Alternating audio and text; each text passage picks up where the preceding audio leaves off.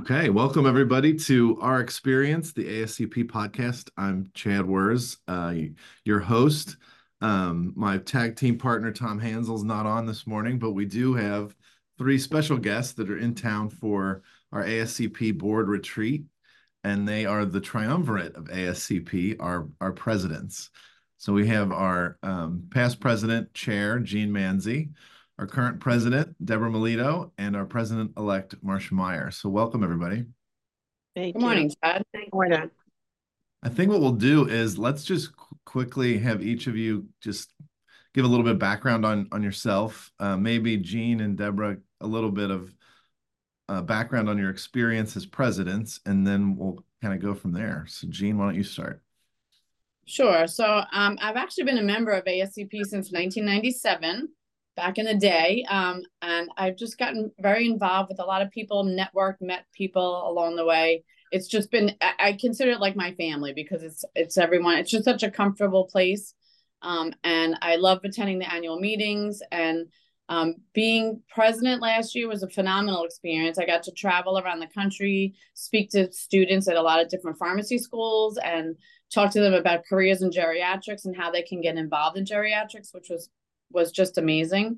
We did kind of relaunch the student ambassador program, which has become in 1 year, it's over doubled in size. So I'm looking forward to seeing what they're going to do this year, because what they did last year was very impressive. Awesome. So thank you. Yep. Deborah? Yes, so I'd like to, that's a great segue, Gene, what you said about like a family. That was actually the title of my acceptance speech, was family, at annual meeting back on October 26th of this year. It's just such an honor to be named the president of ASCP, and I join a very long line of very capable presidents, and I've learned a lot by observing and listening for all the years that I've been involved with ASCP, which is about 18. I started out as active member of my state chapter, which is Pennsylvania. We're in Region B. And from there, I became the chair of the Antimicrobial Stewardship and Infection Prevention and Control Committee. And then I ran for the board, but I didn't win. And I got more involved with ASCP by becoming the chair of the fellowship committee. And then I made it to the board and ran for president, not once, but twice. And on the second time, I was successful. So here I am today, and we're having our very first board retreat in many years, and I'm very excited about it. Chad and I started talking about this back in, I think it was May, when we were in Rockville, Maryland for another conference that we both attended. So I'm happy to be here. Awesome. Marcia?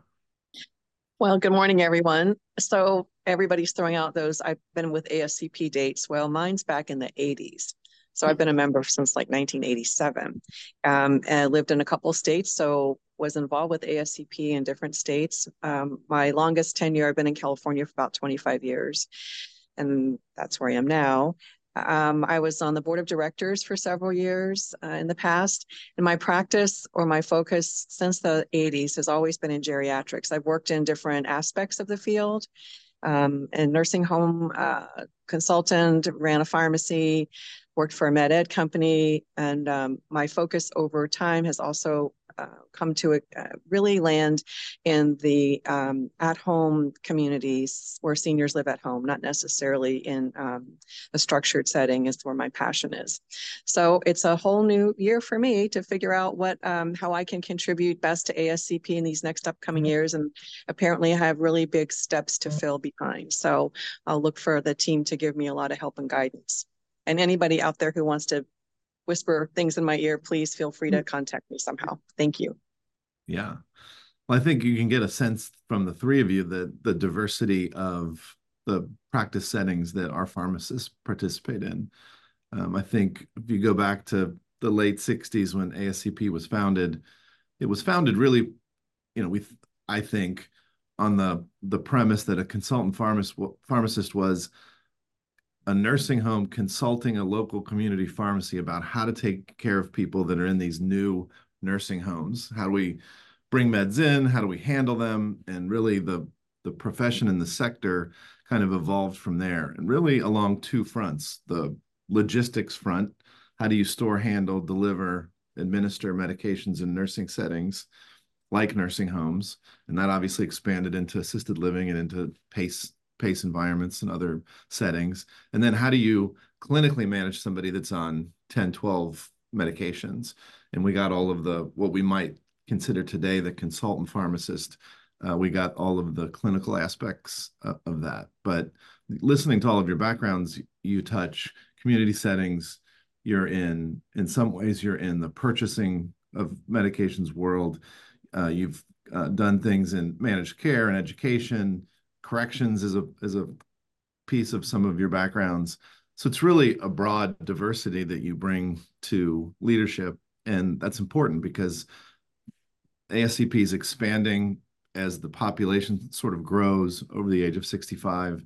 And we find our pharmacist members in all different places now, not really just limited to dispensing in a long-term care pharmacy or consulting in a nursing home capacity. It's gotten much broader than that. I think that's interesting. I think one of the things that you also talk about is students.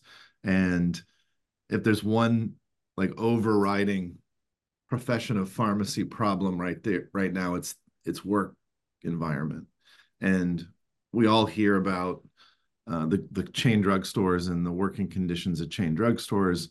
And we're all conscious of that. We're a little insulated in long-term care. We don't, fortunately, fingers crossed, have those kinds of work environment problems. Most pharmacists are coming into long-term care or into the senior care space because it represents a better job opportunity for them. But we still keep our eye on it. And we still recognize that the vast majority of students and the public, when they hear pharmacy, they think of that CVS on the corner, that Walgreens on the corner. And it's not painting a pretty picture of the profession right now. Any comments on that?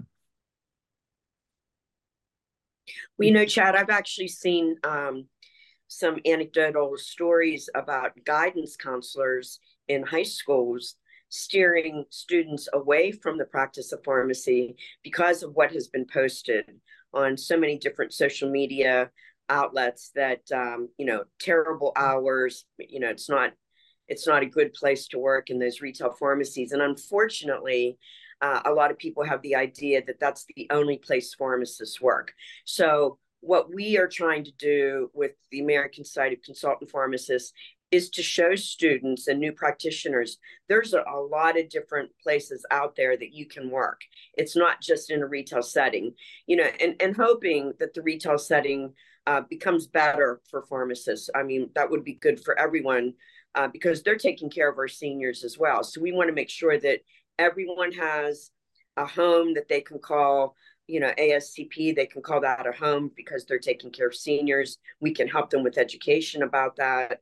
But yeah, I just think that we need to, everyone needs to work on painting a nicer picture of really what a pharmacist can do, especially with taking care of our seniors.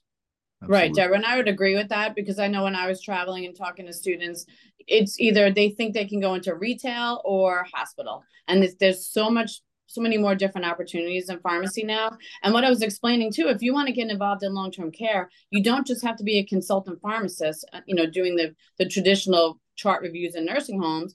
But I was saying you could work in the actual pharmacy that supplies the nursing homes with medications. You can learn how operational pharmacy works and getting medications to the long-term care institution. So it's not like your CVS. So it's not like your Walgreens. They're not putting bottles, making vials of medications, pills, and sending them out. There's actually compliance packaging. There's bingo cards. There's a whole different world of dispensing there. And I think a lot of students were asking me questions about that. Like they'd never thought like, oh, I could go work for a vendor pharmacy as a pharmacist. So that, like I said, there's just so many untapped resources within long-term care that it's senior care pharmacy now. It's not just long-term care. So there's a lot more to it. 100%.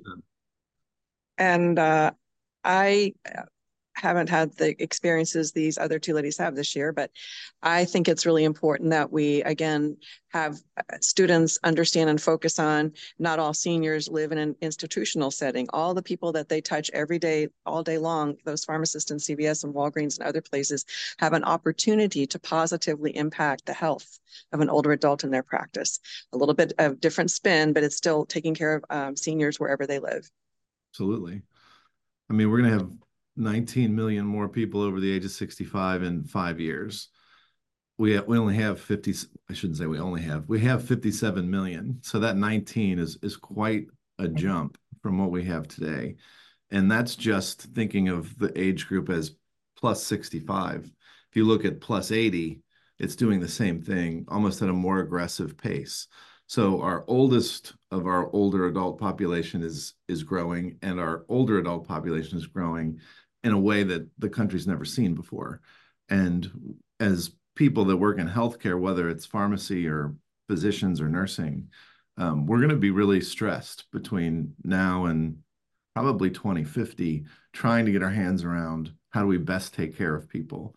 I know people have always asked, like, you work in nursing homes or you worked in nursing homes, those are going to go away, right? Nobody likes those. Yes and no, they can't really go away because we have so many people that require 24/7 nursing services that become so sophisticated from a medical standpoint that there'll be a place for them. It may not get bigger. Skilled nursing might not get bigger, but the population is huge. And what we're going to do in assisted living and at home and in PACE is going to look a lot like a nursing home patient from 20 years ago. And we're going to have to pivot and innovate, and pharmacists are going to have to figure out how to do all these things in different settings than the traditional skilled nursing facility. So that's a big driver, I think, of our priorities at ASCP over the next coming years, is to really figure out what that looks like and make sure that policymakers and Congress are thinking ahead as well. That person that gets admitted to the nursing home today in 5 years is not going to be admitted to the nursing home. Maybe the government has evolved a place for them in an assisted living environment. Maybe we've developed enough technology and resources that person can age in place at home effectively. And we're going to have to be on top of that. And our pharmacists are going to have to be on top of that. And a lot of them are out there doing it right now. They're innovating ahead of the curve. So part of it is recognizing that, making sure that they're speaking at our meetings, and we're amplifying that what they're doing to our membership so that we can all learn and grow together. So what are some of your individual priorities for 2024? Let's do that again. Should we go backwards? Should we start with Marcia? Let's start with Marcia. It's a lot harder, Marcia. So start with Marcia. Okay. So I'm still in an idea capture, being a sponge, soaking up things that are presented to me as opportunities where we can enhance our practice. I am interested in how state chapters are functioning, because I think we need local support, and a lot of these things that we want to accomplish need to happen at a local level. I'm interested in seeing how we can enhance skills and opportunities for pharmacists to, I'm going to call them the non-traditional role, as Chad was talking about. So the not working in the halls of the nursing home, but in the community. And I'll just stop with those two things. Those are things I'm thinking about really right now, and supporting all the other initiatives that ASCP has and the things that are on Deborah's agenda, particularly this year. Awesome. Deborah? So I have several items in my leadership plan. One of them is we keep going back to students, but students really are our future. And so we have a very dynamic group, and it's new practitioners, students, student ambassadors, pharmacy residents. I think I'm capturing everyone. Anyway, that group, that committee is very active. And what they're trying to do is to provide resources for other student ambassadors to, go out into different colleges of pharmacy and talk about what ASCP has to offer to students. And so that's one avenue. The other item would be that I would like our members of ASCP to go and speak at their college of pharmacy that perhaps they graduated from, or they live nearby, or they know a professor that could be an advisor.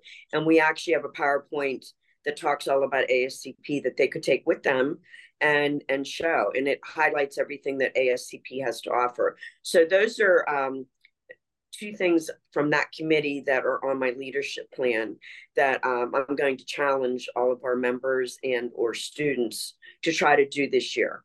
And I had wanted to increase the amount of student ambassadors by like 25%. Well, it's already increased by 75% with too much work. And so that's been achieved already. I also changed some committees around a little bit. I moved the women's leadership group into JEDI, which is the Justice and Equity and Inclusion Committee, because they were already doing women's leadership. So that was added to that. As far as the MSL group, the medical science liaison, we changed that to the medical affairs group. And that's another group that I think a lot of students and new practitioners maybe don't know enough about. So we wanted to educate students and new members and new practitioners that, there's a whole medical affairs group out there that isn't, you don't have to be an MSL.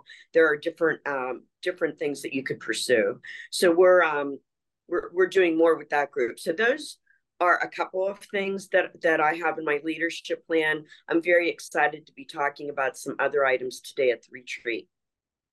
Awesome. Jean? Well, I think just exactly what Marsha and Deborah are saying. This, students are definitely a priority. They are our future members, hopefully. And then Marsha with the grassroots, working with the state chapters, I think that's so important. Just to get everything down to a state level, because not everybody can travel to an annual meeting or can travel.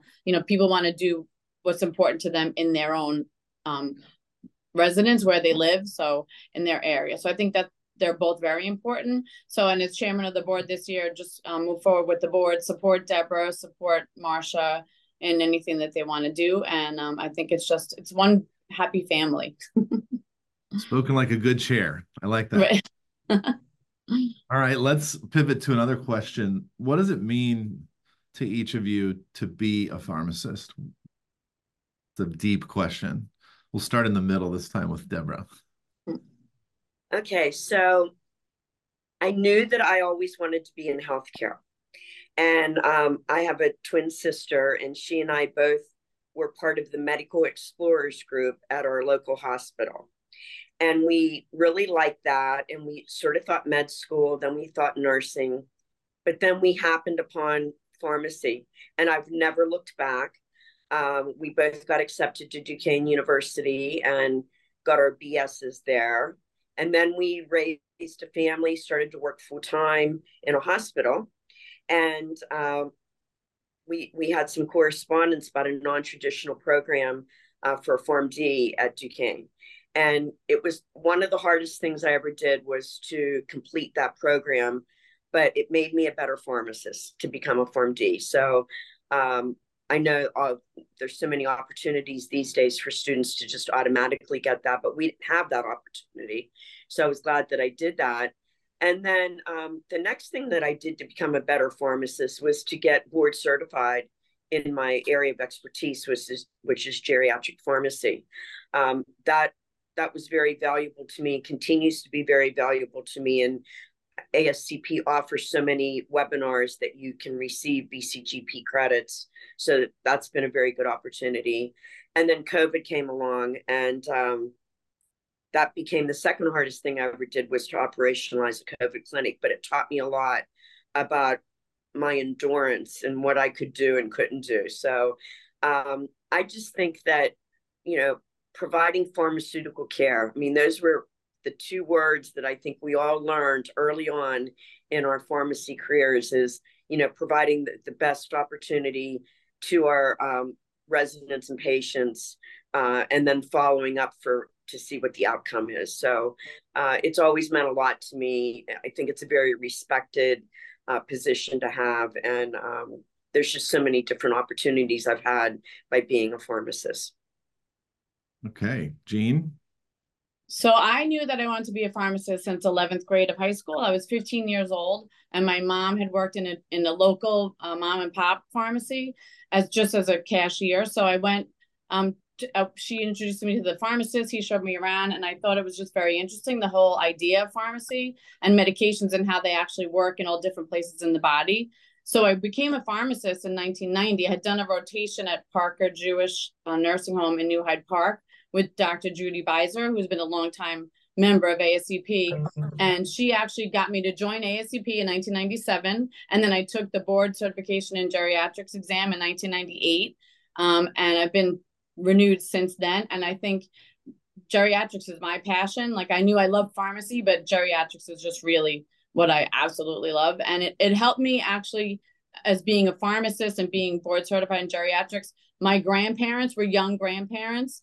And it helped me to help them as they aged. And I watched them go through the aging process. When I was born, my grandparents were only in their 40s. So just to see them in their 60s, 70s, 80s, and 90s was just an amazing experience. So being a pharmacist for me, I love the profession, and I love how it applies to everyone. And now my own parents are aging, they're in their 70s. So obviously we're going to go through the similar routine, but I love having that knowledge, because not every older adult has somebody to look out for them, to speak up for them, to make sure that their medications are safe. So I was just happy to provide that for my family and others as well. I mean, aunts and uncles, but really my grandparents and my parents is just so important to me.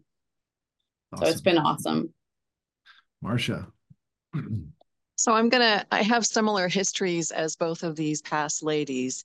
I had a family friend and a relative as I was growing up who they were pharmacists, and I kind of knew I wanted to be a pharmacist in high school too. So it's been a direct path of mine.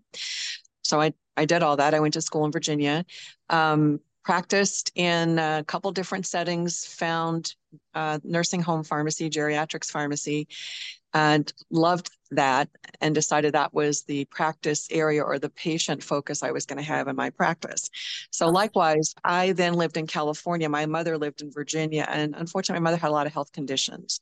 So as I'm watching her age, I'm thinking, who's going to help my mother? She doesn't need to be in a nursing home. She's very independent, but she's got a lot of stuff going on. So frequently when we would call, she'd say, oh, I got a new prescription from the doctor. It's blah, blah, blah. And I would start doing the counseling thing on the phone. She says, I've already asked my pharmacist. I said, good. Pharmacists are good. We like pharmacists. I said, and I would ask her different questions than maybe she was getting information from, in an isolated incident. So I kind of steered my practice then to be able to focus on helping those people who don't have the resources, not necessarily financial or anything like that. They just don't know that they can go to pharmacists in the community because they're not in an established residential setting where there's a pharmacist accessible to them. So that's how my path went that way. But I think I've wanted to be a pharmacist for a really long time. It's awesome. I think it's awesome because it's very personal for all of us, like how we got started, where we got started. I think there are some things that I think are we've moved away from that I think has hurt the profession a little bit. And Jean mentioned being 15. Deborah mentioned being on Medical Explorers. I started at 14. Like, you can't do that anymore. Like, my kids can't do that anymore. They can't go work at a pharmacy until they're, I don't know what it is in Virginia. It might be 18 years old. So we've lost some early exposure to people about the profession. That's kind of a shame, because I think we all have some sort of long-standing exposure that got us into this profession, and then it becomes, to all of your points, very personal. There's nobody, most 99% of people don't go through life without ever taking a medication, and there are implications of that. And it is interesting to have your own personal experiences with family members, and being able to help them, that really reinforce why you did this with your career and why you do this for other people. So it's really pretty fun and pretty awesome. And like we've said on this podcast, it's going to become faster and more furious over the next few years as the population ages, and the frequency that we may be getting phone calls from family members, and certainly in the community with our practices, is going to become a lot more It's so better. rewarding, really, Chad. It's just It just is. to know that you help people that can't always help themselves or don't have family that can help them. You can help them in a different way and provide safe medication use. Yeah, and I think that's probably part of what the frustrating piece of the state of some parts of community practice is that they don't feel like they can help people. They're filling too many prescriptions, giving too many vaccines, and they don't have the time. I know every time I go out and speak to groups in the public, I always reinforce you need a relationship with a pharmacist. Maybe it's not the one that you go to because they're too busy, but you've got to find one somewhere that you can talk to about your medications. It's easy to say when there's one in your family, but it's harder for people that don't have that. But that's critical to people, is finding a way to have a relationship with a pharmacist somewhere. All right. Any parting shots from the presidents? They're all here at ASCP headquarters, by the way. We have tight security because I don't know what happened if something happened. I don't know who would take over. But any parting shots? Well, I would say about the retreat, we're having that so we can all get to know one another on the board a little bit more. We have some team building exercises planned, and we have a very robust agenda. But I just felt like I wanted all the new people and the current people to all be on the same page so we can just hit the ground running first of the year. I mean, not that we haven't already been running, because we have, but I just wanted to steer everyone in the right direction. And I just love to be able to see everyone in person. Not everyone could attend in person today, but the majority of the board is attending in person. And I am so excited about getting started on the retreat in about 15 minutes. There you go. And I would just say, I would encourage people to stay involved and actually be involved with government affairs and advocacy, because that is so important. There's so much going on in DC right now. And with CMS and all these regulations that come down, we need to be at the table, having a voice and giving our input about what works for older adults and what doesn't work for older adults. And I think that we don't want to have a regulation passed and then try to fix it. We would like to be at the table before it gets passed, so it is actually worded and has regulations that we approve of. And for me, since I'm the newest entry into this leadership group, and one of my main jobs this year or the next few months, is to put together a leadership plan. As you've heard, Deborah mentioned hers, and Jean had one, and I think all the presidents have one. So I'm really interested in hearing from anybody, any pharmacist, our leader, our members, or any other pharmacists that have ideas or things that they want to pass on, because I'm in the middle of building a plan. So everybody's ideas are important, and I would love to receive any of them from you. Awesome. Well, I'll parlay on something Jean said about next year and policy and government affairs. It's an election year. It's going to be crazy from that perspective, especially in the DC area. The 2016 election was determined by 28,000 votes, and 2020 election by 72,000 votes. Well-placed votes, but that was ultimately the number of votes that determined the presidential winner. There's 330,000 pharmacists, and our issues, even when they're difficult, like workplace environment issues, can become election issues. They can become the difference between a candidate winning and losing an election. So again, getting out there, talking about what's important to us as pharmacists and to you as practicing pharmacists is critical. And it will be critical next year at shaping what the platforms are and what candidates ultimately are successful at being elected. And then that in turn becomes important to us as we try to push issues legislatively and through agency. So absolutely have a voice and engage. on multiple fronts as ASCP enters 2024. Well, thanks everybody. We really appreciate you being on the live podcast. I think this is only our second live podcast. I think we had a technical issue the first time too, so that's not new for live radio / podcast.